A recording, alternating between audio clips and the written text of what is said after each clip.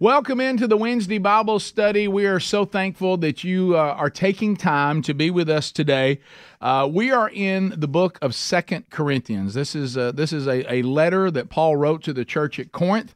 It has a fascinating background in history, and we've been unpacking that. Well, today we'll be in chapter 5, if you want to make your way there, and we'll probably go through verses 1 through 11, and we'll unpack those here today if you want to go ahead and turn. This Wednesday Bible study, or whatever day you may be watching and listening, if you are catching the archive, is brought to you by themanchurch.com. Themanchurch.com is a men's discipleship strategy. There's a hub there that we give you all the information that you need and a strategy that comes right out of Scripture. We then provide the resources that you'll need for that strategy. We do events and services, which is part of the high challenge part of the strategy, but we also provide curriculum and individual resources for men, either for small groups or for just individuals, for the equipping part, the discipleship part, where we grow spiritually. All that can be found at themanchurch.com. In 2024, we have two conferences that are coming to Birmingham, Alabama, and to Starkville, Mississippi. There's still seats available. You can get those by going to themanchurch.com, and you can also click on either Birmingham or you can click on Starkville. You'll see the itinerary for each weekend, and you'll also see which speakers will be speaking there. And we'll also be introducing a brand new curriculum and a brand new, two brand new individual resources that'll be brand new this year. Okay, so all that's coming up. If you'd like to get your tickets or find out more, Starkville, Mississippi, March 8th and 9th, Birmingham, February 16th and 17th. Let's open up in a word of prayer, and let's jump right into our study today. Lord, thank you for the opportunity to unpack your holy word. Thank you, Lord, for the power of the Holy Spirit and reminding us today to put this life here on earth in the proper perspective. But there should be much peace that comes with your words today. May you apply them to us. We are living, as we have since the fall, in a very chaotic time. We can feel the groanings of this earth. We feel the groanings from our flesh. And just the desire, even if we won't acknowledge it, the desire that we need to be redeemed. And Lord, go with us as we unpack your holy word. Give us the discernment from the power of the Holy Spirit. In your name we pray. Amen. All right, so let's do that. Let's go to, I said 1 Corinthians. Let's go to 2 Corinthians chapter 5. Pardon me if I said 1 Corinthians earlier, or as it was famously called one time, 2 Corinthians. So anyway, we go to 2 Corinthians, and we are in chapter 5. For those of you that are new to this Bible study, and you're like, I missed the background. I didn't get the background. You can go back and catch those archives. Go to themanchurch.com. There's a media button there. You hover over that, and there's a drop down that'll drop down and it'll say you want to watch this or you want to listen to this. You can do either and go back and catch maybe some of the sessions that you missed, or if you ever do miss one, you can do that.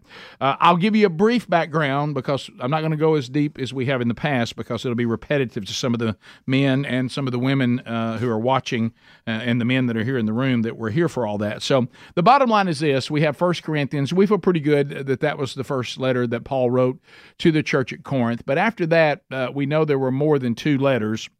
And one of them is missing. We have not been able to find it. No one has.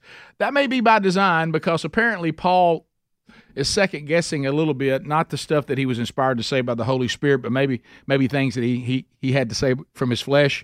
And we know that the relationship between him and this church has been kind of a high and a low. We know there's factions that are against him. We know there are others that are devoted to him, certainly, and he's discipling them. So he's had a lot of conflict. He's even been physically harmed and physically attacked. He's had people threaten his life that are after him. And he said, because of all this, I told you I was going to come back. I'm going to change those plans. I'm not going to come back when I said I did. I said I was going to. And then he defended that just because he was changing his plans did not make him out to be a heretic or a false teacher. And he defended his integrity there. And now we've kind of, last time we talked in chapter 4, he was really talking about our present tribulation. That was last week, and I got a lot of good emails from all of you and for all of you out there, and I felt it too. That was a powerful Bible study last week because he's reminding us, as Jesus reminded us, that in this fallen creation and in our fallen state, tribulation is just part of it. It is always there lurking. Now, one day that's all going to be resolved, but he said we're not to that place yet, and we're going to talk about that because that's going to be his focus this week. So he's going to move from saying, let me tell you, don't be shocked by present tribulation. But what we're about to do, he says, but I do want to move on, and I want to talk about the perspective of transformation. He said, look, we're going to live in tribulation, but the reason why you should be at peace about that is because of the ongoing transformation. And I want to land there for just a minute. If I think, and I heard this in a Bible study that was taught to me this past Sunday, and I believe that Barry, our teacher, was referencing Lloyd Jones on this, Martin Lloyd Jones. I'm pretty sure it was his statement. He said, if you want to truly understand the transformation, which would be the sanctification part of things, you've got to stop managing sin and you've got to mortify sin. And the problem that we have, I had this problem, and one of the struggles, even after you've been redeemed, is when you're redeemed, if you take the attitude that now I must manage my sin, as opposed to, oh no, now I must mortify my sin. Those are two completely different things. If we're just going to take the role of managing it, then we still have it. We're never going to be done with it, and it's always going to hold us back. What Paul is saying, no, you've been given the power of God. 1 John talks about this. You have God's seed now, the Holy Spirit, so there really is no excuse for us not to have the power to mortify our sin and to be completely transformed by Jesus. Not by our own power, but you have access to the power where we can be transformed. So he's gonna really drive this home in the first 5 verses when he's going to talk about keep thinking. This is going to echo a little bit from 1 Corinthians. Do you remember? You know why it was written by the same guy. So 1 Corinthians, if you remember in chapter 15, I said this last week, I'll say it again. Just about every time I do a funeral, I reference these verses because the people there need to hear it. And what Paul is talking about is this great change that must take place and will take place. And what is that change? Getting rid of this. You're going to, now we're going to get a little deep this week on something people have talked about, this great question that Paul's going to deal with. He's not going to shy away from it. He's going to deal with it, and I hope he'll answer it for you today and for me. As I've been studying it, he already has. But anyway, because a lot of times people will say things, and it's okay for us to say, is that something that you say, or is that something actually in the Bible? Because there's a lot of things get thrown around that aren't in the Bible, and if you research some of them, they're like quotes from like Benjamin Franklin, or there might be a quote from some famous philosopher. You want to ask the question: is this actually in the Bible? And today, one of these things that you've probably heard about, but you wondered, can I bank on it? Well, you'll find out it's in the Bible. So that's here today. And he wants to talk about that great change. And so look at chapter 5, verse 1. And he says, for we know, underline that. Anytime Scripture says that in our language, English, in our English language, anytime a writer of Scripture inspired by the Holy Spirit says, for we know something, that means it's not up for debate. That means we need to take it and apply it to our life. We can count on this, for we know this. Not we hope this, or we wish this. We know this, okay? Every little thing in the Bible is important. Don't let any of it get by you. For we know that if the tent that is our earthly home is destroyed, we have a building from God, a house not made with hands, eternal in the heavens. Now, don't miss what we just talked about last week. What's that? Tribulation. So what he's saying is, and what did Jesus tell us? Don't be concerned about people that can kill the tent or kill the body. You really should fear the one that can take your eternal self, your spirit, and could damn it for eternity. That's who you are to fear. Well, what does that mean? Well, it also means that it might be allowed by God that people that don't like us may actually be allowed to kill us. That actually may happen. And what Paul is telling us, what Jesus was telling us, don't worry about them, because what they're going to do, you're just going to free you anyway if you're redeemed. But I would be concerned about what's going to happen to your eternal self. That I would be concerned about. And, of course, he's going to talk about that again as we get to our last verse today. So he's saying that, now don't miss this about a tent. Our body, he's using the analogy, your body's just a tent. Now remember, John had told us that Jesus, the Word, and what did John say in chapter 1 of our study of the Gospel of John, verse 14, John tells us that Jesus, the Word, became flesh and dwelt among us. Dwelt. This is a word, I don't know if I'm saying it right in Greek, skino. I know it's a long O at the end. Well, what this meant is to pitch a tent or a tabernacle.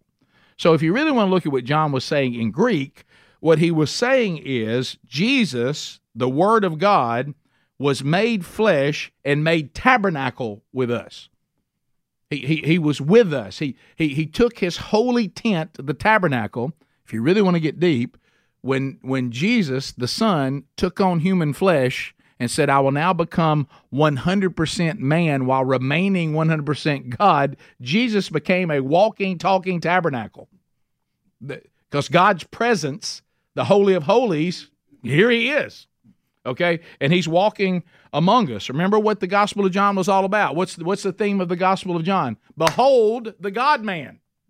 Okay? So Paul is referencing that because he's saying that just like what Jesus took on flesh, we take on flesh. Now, we're not God until we're redeemed. Aha. So when we're redeemed, he's saying, guess what? We can make this same claim. We can claim that our outer body is 100% man, but unlike Jesus, it is sinful. But we also can now claim as redeemed people that God now dwells in us. So if the tent goes away, the part that God's redeemed and made eternal, it's fine. Okay, so that there ought to be a lot of hope in that, guys. I'm telling you, one of the first things that I have said, if you've ever had I wouldn't say opportunity because it's probably not something to be wished for, but if you ever granted, well, I guess it is, granted the opportunity to watch someone you love die, which I just had. It just happened. I've done it before. But if you know the person's redeemed, and we literally said this because especially if it's something like what my dad went through, somebody who was suffering with something, and the person that you knew and loved really has already gone through sickness, through Alzheimer's, through whatever, and that person's being taken away at a slow pace in front of you. If that person is redeemed, and I said it in the room, the minute he took that last breath, which we all saw, the first thing I thought of is he's made whole. Alzheimer's don't have any hold on him anymore. He's whole. That's what Paul's talking about. His tent's gone, but it's just a tent. Okay? And if you know much about this, and I had the pleasure of walking through an entire series about the tabernacle in my home church. Mac Brunson taught this incredible series on the tabernacle and how the tabernacle had all the foreshadowings of Jesus and all that was coming. But really, if you walked up to the tabernacle and just saw it from the outside, there's not a lot to it. It's made with sealskin. There was nothing glorious about it, but once you got on the inside, now that's a whole different thing. Now we got gold and we got all these precious metals. And so he's comparing that to what's inside now when you're redeemed compared to what's outside. And so Paul wants us to understand that Jesus came down from heaven to pitch his tent among us. And again, the outward appearance, not impressive. I know that's difficult for us to think sometimes because so many artists have glorified the human appearance of Jesus. Scripture doesn't say that. Scripture actually tells us that if you didn't know who Jesus was and he was just walking down the street, you wouldn't pay him any mind. He was nothing physically that would get your attention. What got your attention is when he began to speak, because now you're hearing the voice of God. So, but they said, don't picture that Jesus walked into the room and everybody said, well, there comes an impressive human being. Scripture says that's actually not true. Now, if you saw him in the Revelation, now that's different. When he comes on the scene again, all that's over. But at the time, but keep in mind, this is reflecting the Jewish tabernacle. On the outside, not all that impressive, seal skins, inside gold and costly linen. So Jesus' outward human body, though it appeared to be ordinary, the glory of the Lord was covered by just some ordinary tent. But inside that tent is the glory of God himself. Somebody say amen to that. So he if I could and this might be an overplay, and I'm sure I'll get the emails if it is, Jesus was the tabernacle. He walked around, as I said before, as tabernacle. He made tabernacle with us. That I'm not going to apologize for because that's Scripture. But so here's what Paul is trying to say. And I know it blows my mind. The power of God is so gracious, and it can be wrathful, no doubt about that. And we're going to talk about that. But think of the grace that God has made available to those who are willing to repent and receive this gift that his Son provided.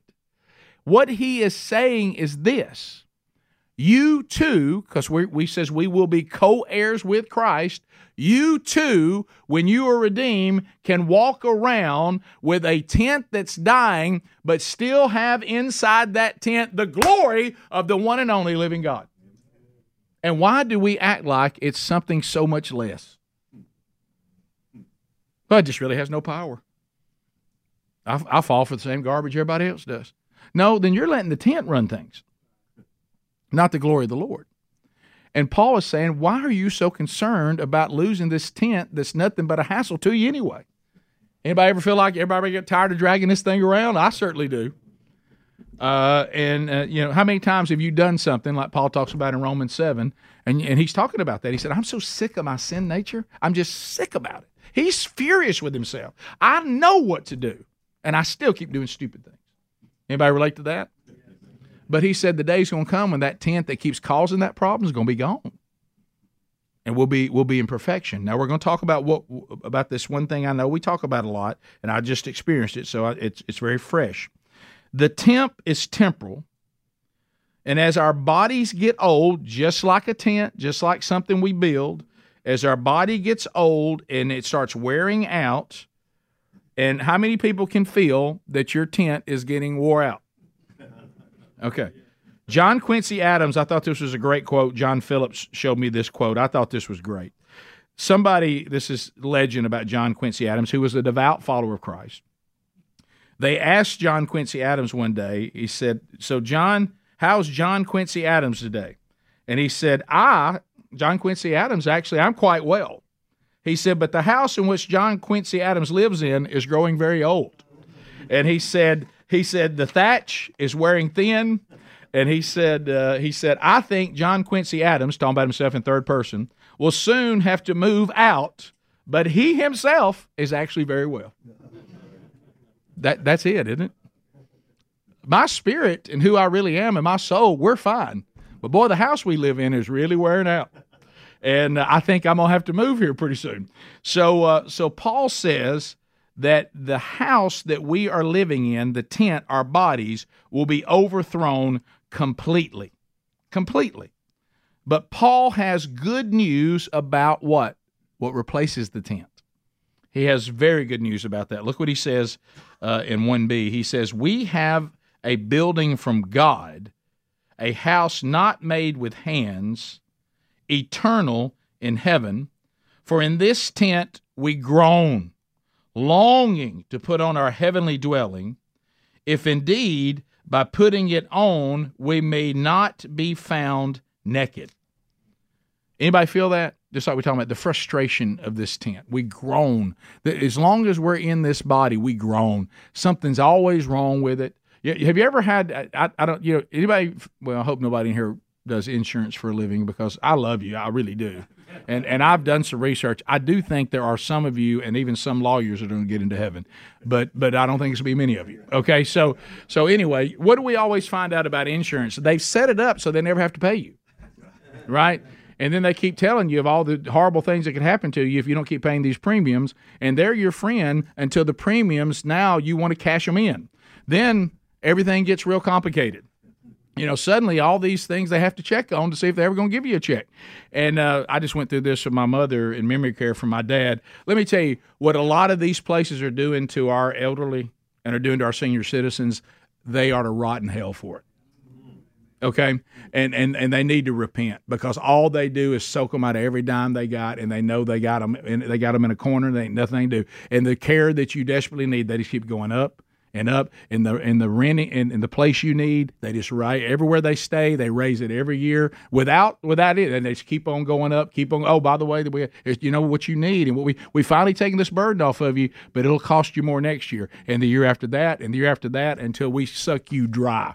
And oh, by the way, when you want us to start paying our part, we have 90 days we don't have to pay. So we got to come up with this money for 90 days. We didn't know that. Well, it was in the paperwork. But we'll get those checks to you at some point. And oh, by the way, we're going to get rid of you as soon as we possibly can. But anyway, so like I've said, insurance really is this. Car insurance is what? We say to the insurance company, I bet I'll have a wreck. You know what the insurance company says? I bet you won't. What is life insurance? I bet I'll die young. That's what we say. And the insurance company says, we think you won't. What's hospital insurance? We say, I bet I get real sick. And they say, we bet you won't. I mean, that's really the arrangement we get into, and we see who wins. But anyway, so my mother paid premiums on long-term care insurance for 23 years, and they treated her like she was a criminal when she decided to cash it in. But anyway,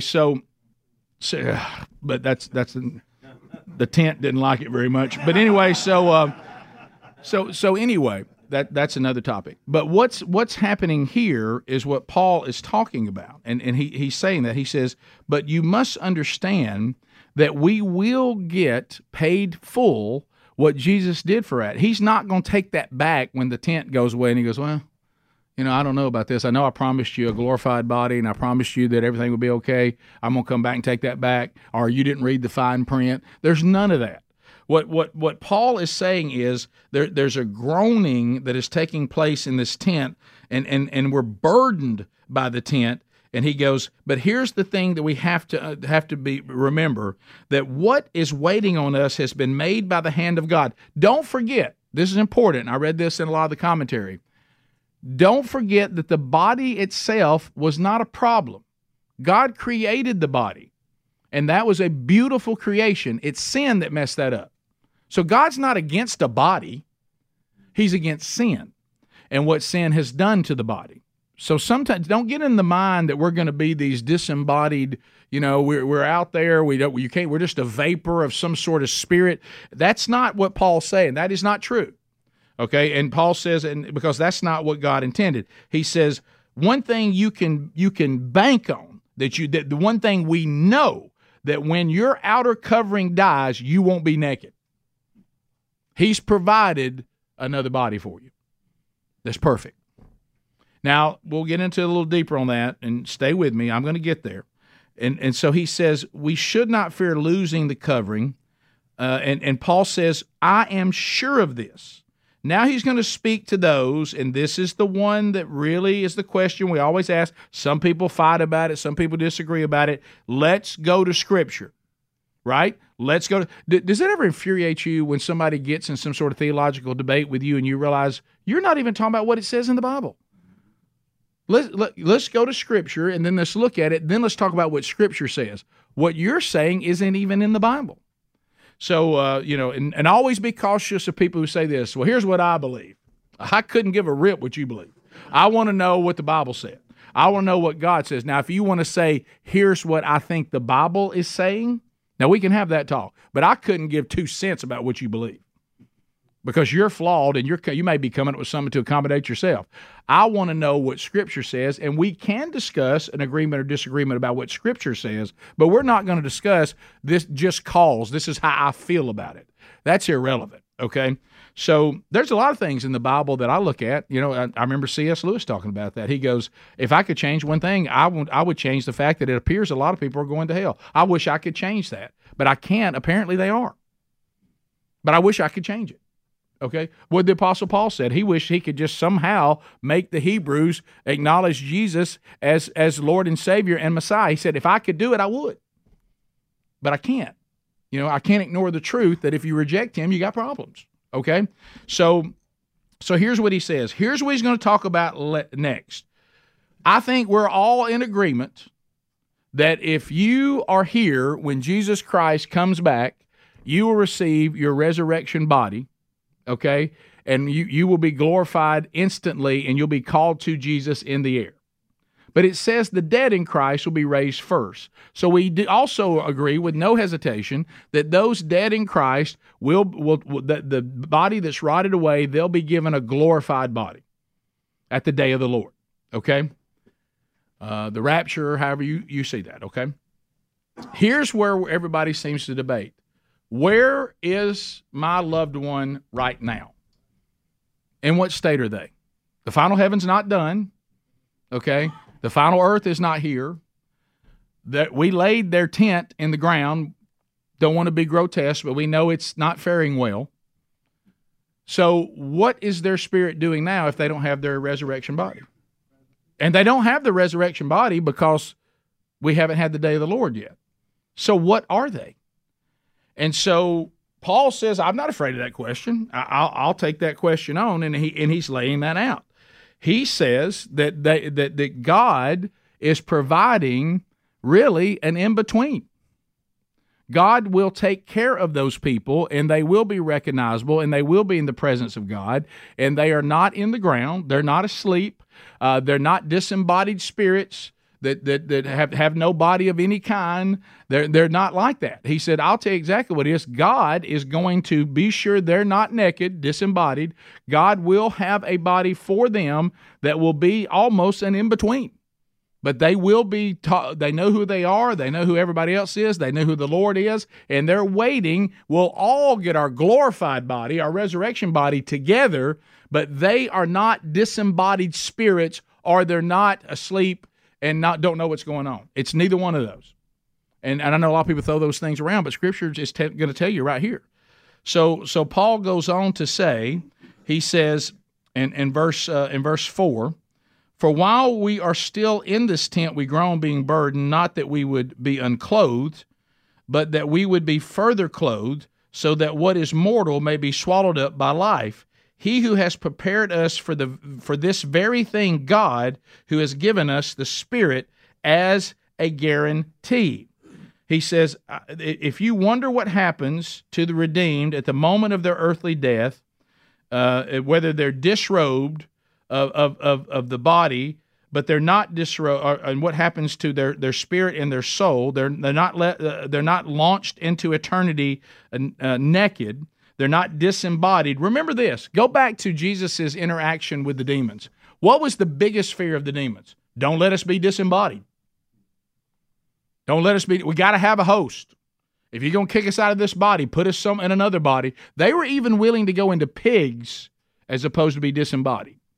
So if this is such a terror to be a disembodied spirit, God is not going to put that on the redeemed. Even the demons didn't want to be disembodied. That was punishment. So the redeemed are not disembodied spirit waiting on the day of the Lord. That's not what's happening. And at death and resurrection, the Holy Spirit that raised Jesus from the dead ensures the resurrection principle is at work in the redeemed, but it's at work in the redeemed. Now, this is where it's going to get a little deep. It's at work in the redeemed already. Okay, right now, if you're redeemed and you're sitting here, the principle of the resurrection is already in play. It's in play right now because your tent is dying, but you're not going to die.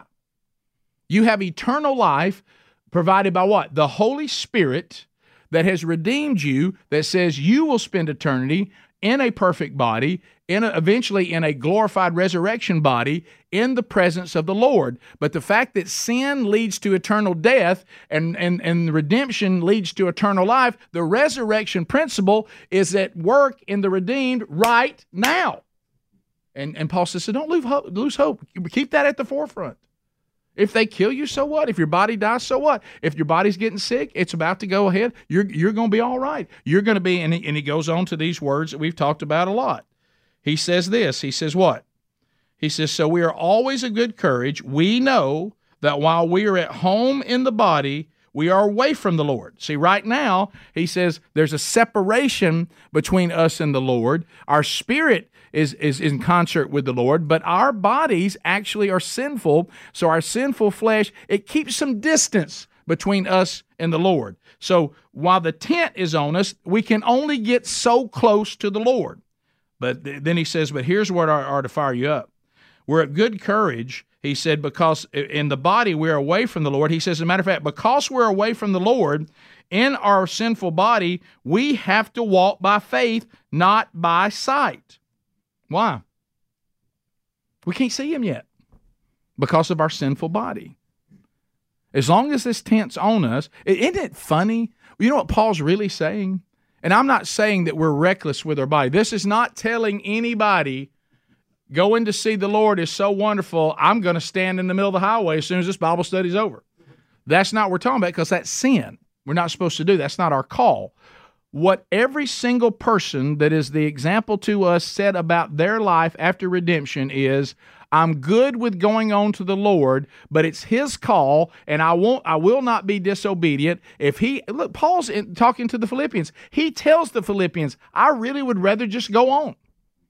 But he said, but if the Lord wills that I stay alive through this imprisonment so I can keep serving you, then fine. So if you're not dead, it's because God says, I want you to keep working. I want you to keep being sanctified. I want you to keep being a disciple and making disciples. So that's why you're not dead. The only reason you're alive is to do something to glorify God. And when I think that's over, I'll draw you to me, and that'll be your reward. And so that's the way that we live our lives. It actually makes me living more exciting to know this isn't all there is. Let me see how I can make this count. We're going to get to that here in a minute on why. But I know this isn't how it ends. Think about that. I want you to think about that. If you can just get in your mind, we're clinging to the very thing that is keeping us from fully experiencing God. We say, anything, I think about this all the time. I'm sad that I don't have my dad with me. I'm sad that I don't have my son with me. I'm sad that my grandmother, I don't get to keep talking to her, my granddad, and fill in the blank of all those that have gone on before me.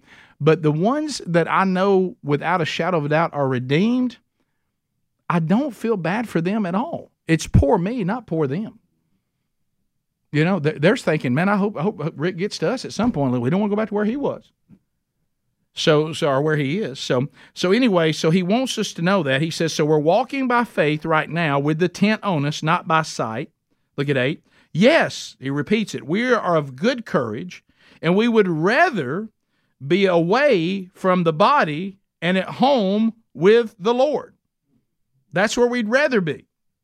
So here's Paul saying that if I would rather be away from the body, because that means I would be at home with the Lord, then he's telling us when I leave my body, I'm home with the Lord. So if you want to know what happened to somebody you love if they were redeemed, when they left their body, they're home with the Lord. Why? Because that's what the Bible says. They're not disembodied spirits, and they're not asleep. They're in the presence of the Lord. Are they in the final heaven? No. Will we all be ushered into the final heaven together? Yes. Do they have their resurrection body? No. Do they have a body? Yes. Who made that body? Paul says God, with his own hands. He designed it. He's not against the body. He's against a sinful body. And so that's what he wants you to know. And then he says, so whether we're at home or away, we make it our aim to please him. There it is. What do I do with my life? Am I just sitting up on the mountaintop? The resurrection body is a spiritual body, but a body all the same. Paul says that we will have a covering for the soul between our death and resurrection. It will be replaced by our resurrection body at the rapture, at the day of the Lord. If you don't believe that, go read 1 Corinthians 15 again. And if you want to know what that body would be like, I think Jesus' example when he came back after the resurrection would be a good indication. It could go through walls. It didn't have to eat, but it ate anyway because it just for the joy of it. And he also ate so he would show them that he really was real. It says it was. He said it was like we touched him. It was like flesh and bone. It didn't say flesh and blood. It said flesh and bone. It had some structure to it, but it could move through walls. It could do whatever it wanted to do. But we recognized it was him. And so he repeats that again, that we keep groaning for something more, something permanent. And it's hampered by our mortality.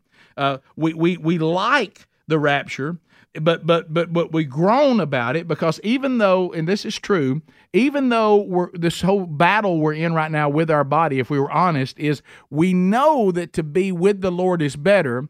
We know this body is nothing but problematic for us, but this groaning is this kind of, we're unsure. Like I told you about on the airplane that time, we thought we were going to crash. I love what Lee Moore said. It was the most honest thing. I'm not afraid to die. I'm just not crazy about the process. You know, are we going to be some ball of fire here? Am I going to lose a limb and bleed to death out in the middle of a pasture? We fear death. Not fear to be out of this body. We fear the process of death. Certainly we do. And that's this groaning. We know we want to leave this body, but we're not quite sure how it's going to be. How will we leave this body? We're unsure. And Paul says, here's the thing you just need to rest on. However it happens, God's going to see you through it. And however it happens, you'll put away this tent, and what awaits on us is far better. But until then, we keep our hope through faith. And then he goes on to say, which we'll get to, what we should be doing if he's decided he hasn't taken us yet. So it says, this is a guarantee by God himself. There's no such thing as soul sleep. It's a guarantee. I know that when I leave my body, I'll be with the Lord because that's God's guarantee.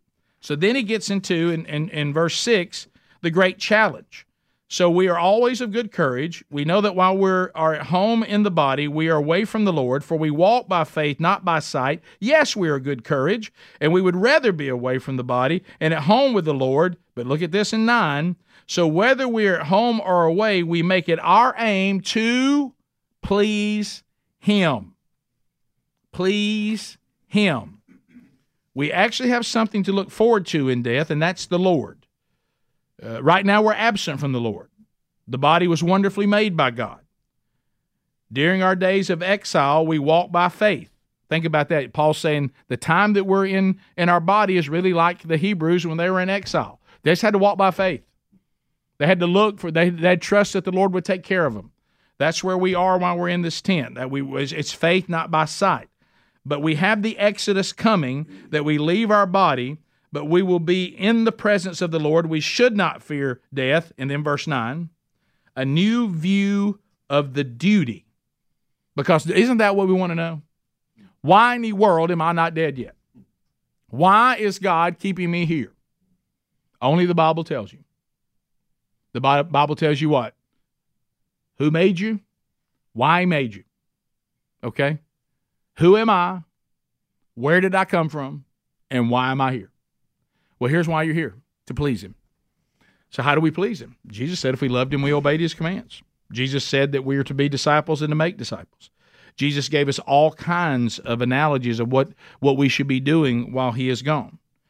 The words here in the original Greek, you know what it says when it says to please him? In the original Greek, listen, this is important because it's going to take us to something we've talked in here. I've had some of you tell me at our meetings together and our lunches, some of you have said, this thing in this Bible study, the one thing I've learned that I really did not know is about, I did not know about the bema seat of Christ.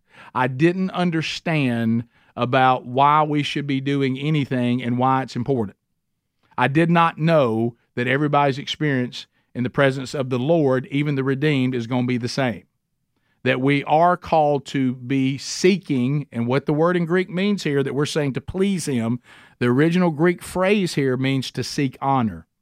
I want to be honored by Christ. I'm seeking to be honored. It's to have and here's the word that John Phillips used that I loved. The way we should live our lives is to have a holy ambition. I like that. A holy ambition. You know, people always talk about, I tell you one thing, he's ambitious. For what? Him or herself? Worldly applause? Just because you're ambitious doesn't mean it's good. Do you have a holy ambition? Meaning, my ambition is to please the Lord. My ambition is to hear, well done, good and faithful servant. I have a holy ambition. Or do we have a self-serving ambition? What's in it for me? Well, Jesus has already accomplished what's in it for us, and that is a glorious perfection of eternity and to have everything we've ever done against a holy God to be wiped away. I ran into that talking to a guy the other day, and he was doing some of this legal schmeagle about people who, like all of us, have had sin in our lives, and it was almost like he was picking and choosing certain sins that God was not going to forgive. And I said, so let me ask. I just want to ask you this. So you're telling me that these people that before they knew Christ had a certain behavior, and when they came to know Christ, they changed that behavior. They were completely reconciled to a holy God by Jesus himself. They now live a life of integrity. Are you saying they weren't made fully righteous? That they could only get partial righteousness? Jesus said, well, I can only go so far with this behavior that you had. I can only change you to a certain degree. And he said, well, no, I guess I don't believe that. I said, well, it sounds like you do. Were they not made fully pure? Did everything that they'd done in their past, was it all wiped away or just some of it? And there's no doubt, the Bible says, now look at this person to see if they have integrity. Do you see the fruit of Jesus in them? But if you do, then it appears that the only person that's still holding this sin against them is you. Because God's not.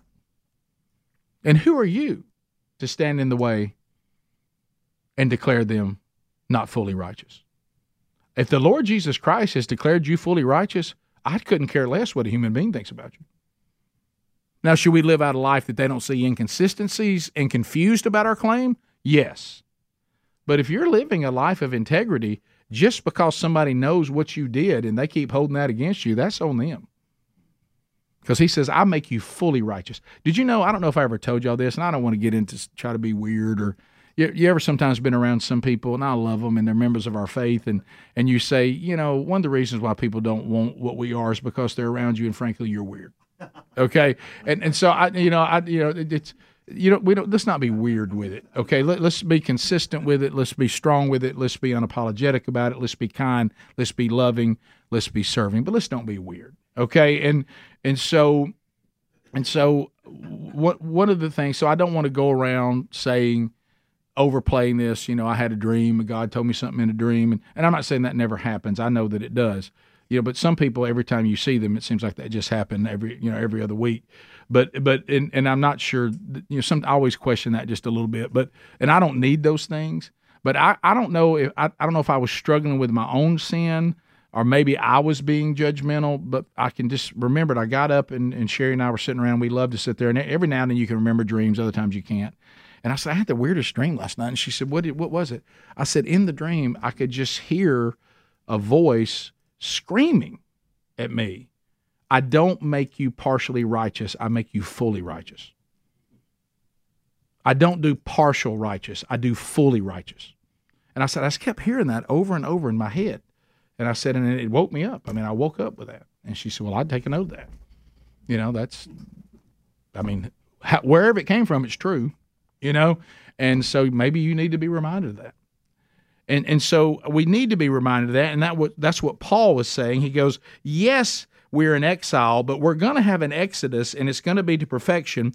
And in the meantime, isn't that the key? If you're honest, don't you want to know that? I got where I'm going. I got where I've been. Now what? Please the Lord. Do what he says. Solomon came to that conclusion, and he tried everything. To the highest degree. You know what I found interesting I never caught before, because I used that at Dad's memorial service, if you haven't seen it, or you weren't there, I had never seen the part, I guess I just missed it. I had the part where Solomon said the whole role of man is to fear God and do what he says. But I'd never missed when Solomon was getting the words from his daddy, David, and David had a lot of things he regretted, as I'm sure we all do. I know I do. I never picked up. Now think about it. We have the manchurch.com rolling, and I've let this get by me. This ought to be at the forefront. Now we have said that if you really want to be a man, follow Jesus. That's the example of how to be a man when God became one. We've said that. But David looks at Solomon, and he's trying to warn him, don't do the things I did. Don't make the mistakes that I made. And I never picked up that he says, be a man, obey God. So David said, if you want to be a man, Solomon, obey God. By not obeying God, you'll never be a man. And then Solomon finally gets there after not listening to Dad. I know none of us have ever done that. And he finally realizes, really, if you want to think about it, Solomon there is saying, Dad was right. I should have just done what God said and never veered away from his plan. That's the whole role of mankind. And I've tried it all. Everything else is a vapor. And here is the Apostle Paul telling the church to do the same thing. Men and women. Please God. And to seek his honor, to have a holy ambition. Have you ever heard the term, and I talked to Andy Blanks yesterday, he's actually going to preach on this at our conference in Birmingham, and I said, please preach on that. That is something that confuses people. It will be beautiful. And he's going to preach on seek first the kingdom of God. And so, sometimes we hear that. What does that really mean? Well, Paul's really telling you. I don't mean to give away Andy's message, but what he's saying is have a holy ambition, seek to hear, well done, good and faithful servant. Think about the things of God and what he says first. Let that be at the forefront of your life. Not I do everything else first and then I fall back to, well, that's not really like the kingdom of God. That's not what God said. So then he says, why? I love this. Why should we seek to please God? And he doesn't leave us hanging on that. Verse 10 and 11. For we must all appear, underline all, for we must all appear before the judgment seat of Christ, so that each one may receive what is due for what he has done in the body, whether good or evil. See, now look, this is not the great white throne, because we won't appear before it, the redeemed. This is the judgment seat of Christ, the bema seat. And Paul himself says, now we're all going to appear before that one. And that includes the church. That includes the redeemed. And now keep in mind, he's saying this right after he just said in 9, what? We make it our aim, our holy ambition, to please him because we must all appear before the judgment seat of Christ. And he's going to deal with how we handled our redemption. I want you to think about this. I want you to imagine what this is going to be. And he did so many teachings on this when he was walking among us, when he was doing all these things about the workers not doing what they were told, and then the master comes back, and what have you done with them? And then they went and they killed his son. And he's telling us over and over again, once you've been given the gift of me, what have you done with it? And you're going to be held accountable for that. Doesn't mean you're going to be cast into hell, okay? But we will all be held accountable for what we did. Think about something. I mean, can you imagine? Do you remember? Look, for some of you out there, and I agree, it's a terribly violent movie. The language is awful. I will acknowledge that. But it has a redeeming message, and that is Saving Private Ryan. At the end of Private Ryan's life, that all these people died to get him home, he looks at his family and he says, basically, was I worth it? Did my life count of anything? These men died for me. Did they get anything in return? Have I been a good father? Have I been a good husband? Have I been a good man? Was I worth them dying for? And really what's happening here is Paul is saying Jesus Christ put on human flesh, lowered himself, was spat upon, crown of thorns, suffering servant, lived with nowhere to lay his head, was crucified on a cross, tortured and beaten for us, for our redemption. He took the wrath of God that was due to us, and he's going to take every one of us and put us in front of him, and he's going to say, did you abuse the grace that I provided?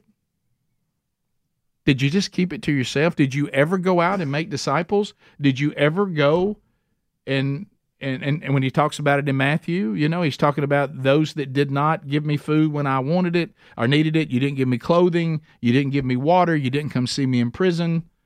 You didn't care. Did you care enough that people were dying and going to hell that you did what I told you to do? It was the last thing I said.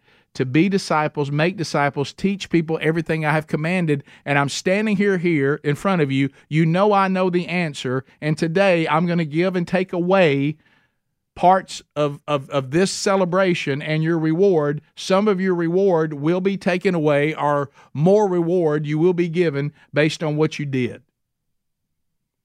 And if you were somebody that just took redemption and then you went off and had no desire to get in the game and took it to yourself and hid it away and then tried to go on with your life knowing that you weren't going to hell, and the fact that I had kept you out of hell was good enough for you and you couldn't care less if it benefited anybody else, I've got something I'm going to say to you today, and your existence with me here in eternity will be different than the Apostle Paul. Amen. It will not be the same. Now, you're not going to hell. He's not talking about that. But he is talking about rewards in heaven. This is out of Scripture. This is not one of those things you can go, I don't know about that. I mean, it's right here. You know why you know this is it? Because the redeemed do not appear in front of the great white throne. And Paul says, well, you're going to appear before this one. He says that's why you need to live your life to please the Lord. Do you think he's telling people that because he's afraid they'll lose their redemption? No. Remember when I told you all this? And that was when I talked to some of the guys I had lunch with the other day. They said the wake-up call is when you begin to explain that Paul's talking about a lot of things that he's going to do and he continues to do, and he's certainly not doing them for redemption. He's doing them for well done. I will receive the crown of righteousness. He's not saying I did this so I'll be redeemed. He knows he's redeemed. And so what he's saying is we must all appear before the judgment seat of Christ so that each one may receive what is due for what he has done in the body after redemption, whether that was good or evil. So then he goes into the final thing we'll talk about before we go. Therefore,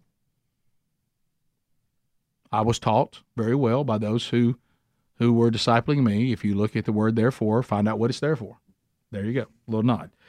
Therefore, what does that mean? Look back what he said before. Therefore, since we're going to appear before Jesus, therefore, knowing the fear of the Lord, we persuade others. But what we are is known to God, and I hope it is known also to your conscience. You know what he's saying is, you know how that would go today if you were there. You know that. I may not know it, but you know it. And then he says, what did he say that we use to persuade others? Now, this is good. Here comes counterculture. This is where the Apostle Paul, can you imagine some of the Western churches?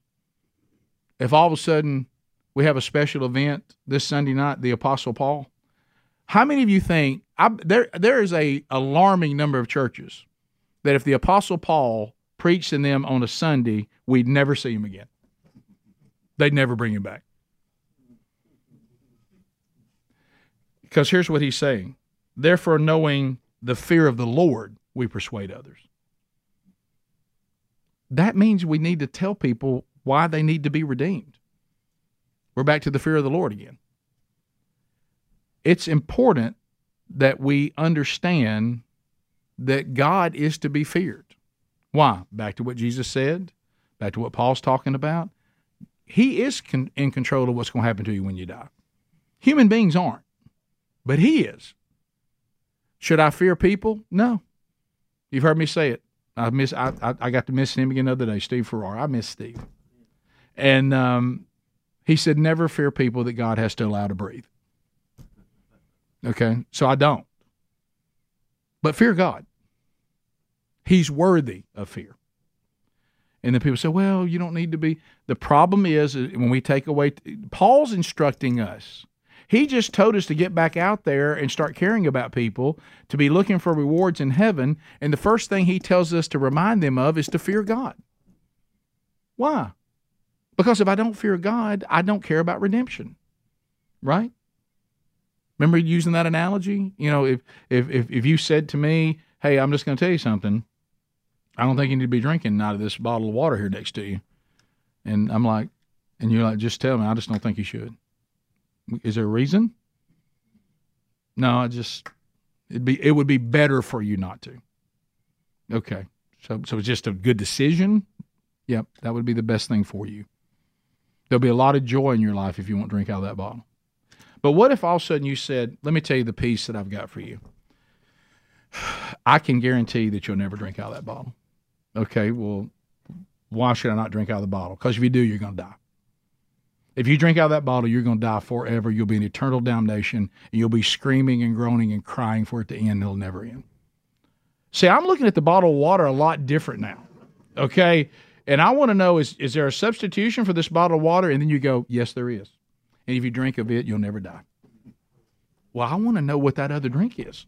I want that living water. But you had to convince me that this water would kill me. You have my attention now. Now, is it true that all I should ever do is go around telling people they're going to die if they drink out of the bottle of water and never tell them the solution? No, I shouldn't do that either. But the balance should be there. And so Paul even says, I'd lead with the fear of the Lord. Right? I mean, how would you feel if I walked out and I said, I'd like for you to get out of the car? And I'm here to talk to you about getting out of the car. And you're like, I don't know, I might not want to get out of the car. I kind of like being in the car. I'm telling you, I think it'd be a better life for you if you'd get out of the car. And then finally you go, why? I say, because it's about to explode in about 10 seconds. Well, I bet you'd get out of the car then, wouldn't you? Huh? And then you say, where are we going? I said, we're not in this car, I'll tell you that. Because it's going to blow up. Why are we so afraid to understand? That seems like such a logical statement that I just made. People don't understand the wonder of grace and mercy if they don't understand the wrath and judgment. So preach them both. Don't just preach one, preach them both. And so that's exactly what Paul told us. And he says, therefore, knowing the fear of the Lord, we persuade others with what? The fear of the Lord. But what we are is already known to God. He said, now while you're persuading others about the fear of God, I hope you have it too.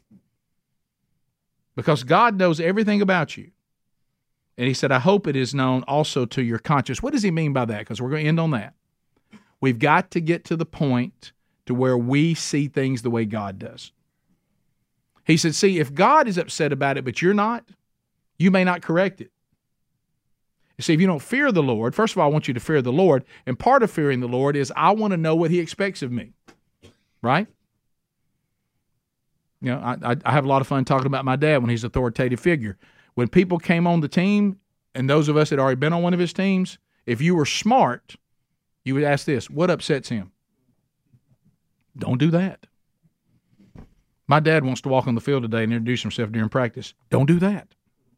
Okay? Okay, so my dad should ask for a meeting. Yes. Don't have him come walk on the field. Well, what if all of a sudden I didn't think somebody's dad walking out in the middle of practice was a big deal? That I might just let somebody walk right out there, and then the fear of Coach Burgess comes down on them. So we have to get our conscience to line up with God. What does that mean? It doesn't really matter if you and I think it's a big deal if he does. If he thinks it's a big deal, then we should too. Amen. Be sure your conscience lines up with God. Fear the Lord enough that you think and see things the way he does. Get to know him so much and who he is that you can walk in step with him. And that can only be provided by the power of the Holy Spirit that is available to each and every person that repents. Yes, the wrath of God is coming on all those who reject him, spirit or human. But the good news is the gospel. Reconciliation is provided through Jesus Christ. So when that tent dies, you could be in the presence of the Lord. Let's pray. Lord, thank you for today, and thank you so much for this incredible message from the Apostle Paul. Also, thank you for the reassurance of absent of this tent is in the presence of the Holy of Holies. And thank you, Lord, for coming here and taking on human flesh and suffering on our behalf. Thank you, Lord, for taking the wrath of God that is to be feared, so that those of us that have been redeemed have been made fully righteous, fully reconciled back to the holy, holy, holy, holy God that created us. Help us, Lord, to please you by the conviction and the guidance of the Holy Spirit. Thank you for the joy and the hope of today's message. In your name we pray. Amen. Thanks for being with us.